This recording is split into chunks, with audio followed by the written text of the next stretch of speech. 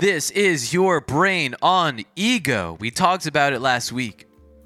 We're saying the process of understanding that, let's just say who knows, I don't know what the percentage. Go ahead and think of a percentage of people that you think this way. You have an idea, a conclusion. You form that first, and then just find a way to prove that conclusion is correct. And why do we do that? We do that if our ego, if our identity of self is connected to those ideas, or our ego and identity is in being correct. And I was saying last week, like, the goal should be, our identity shouldn't be in being correct, it should be in being curious. And there's a difference, because when you're curious, you're just interested in finding out.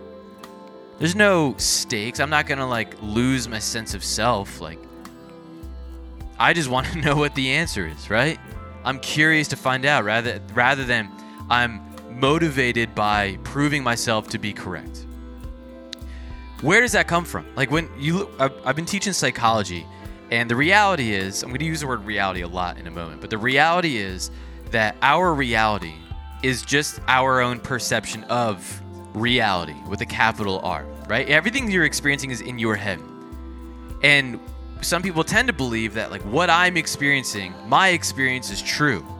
My ideas, my feelings, my thoughts, everything that I'm experiencing, that is the truth. And yeah, it's true for you, but the reality of reality is that we're just a part of the universe. We are not the universe.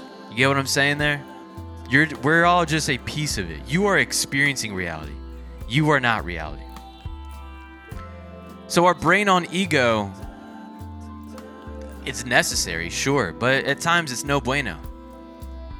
The goal should be to reduce our own ego and accept that you are a part of the universe, and to be inspired by and to be grateful for the ability to be aware of the universe, and to seek and be desirous of taking time to understand it. Now, the scientific method would be the way to go about that. The scientific method, and you can be a daily scientist, would be observe something, think about it a little bit, develop a hypothesis, do an experiment, collect data, test it, see if you're correct. And if you are correct, great. If not, it's all good. You just need to change the hypothesis, change your theory. You can do that. You can do this with a phone in your hand and actually search stuff. But it can also be fun. This is a little bit of a transition. Now we're thinking about thinking. You can wake up and just observe everything around you and just okay, what is happening? How is it happening? Why is it happening?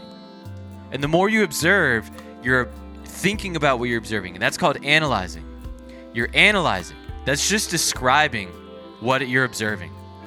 Evaluating, there's a difference in terminology here. Evaluating is what is good or what is better than others. But you analyze, you ask yourself, okay, what's happening here? Why is it happening? And then you come up with a theory. You see a cardinal and you're why is a cardinal red? And then hopefully you've learned more about the universe and the way things work. You're okay, here's a theory. And then you could test it out. Now, you don't have the means to put a cardinal or get a bunch of cardinals in a bunch of different situations. But you can at least be thinking as you're learning. And that is a brain with less ego. I find a brain with reduced ego, I'm bringing it back to the first point, is curious. It wants to understand the things that it doesn't understand. It finds joy in that. And I'm going to say this again. Our identity in being curious and not correct. I feel I might just do a multiple. This is part 2 of this series. Who knows? I could go for a long time on ego and thinking. But how curious are you? Genuinely curious. Something to think about.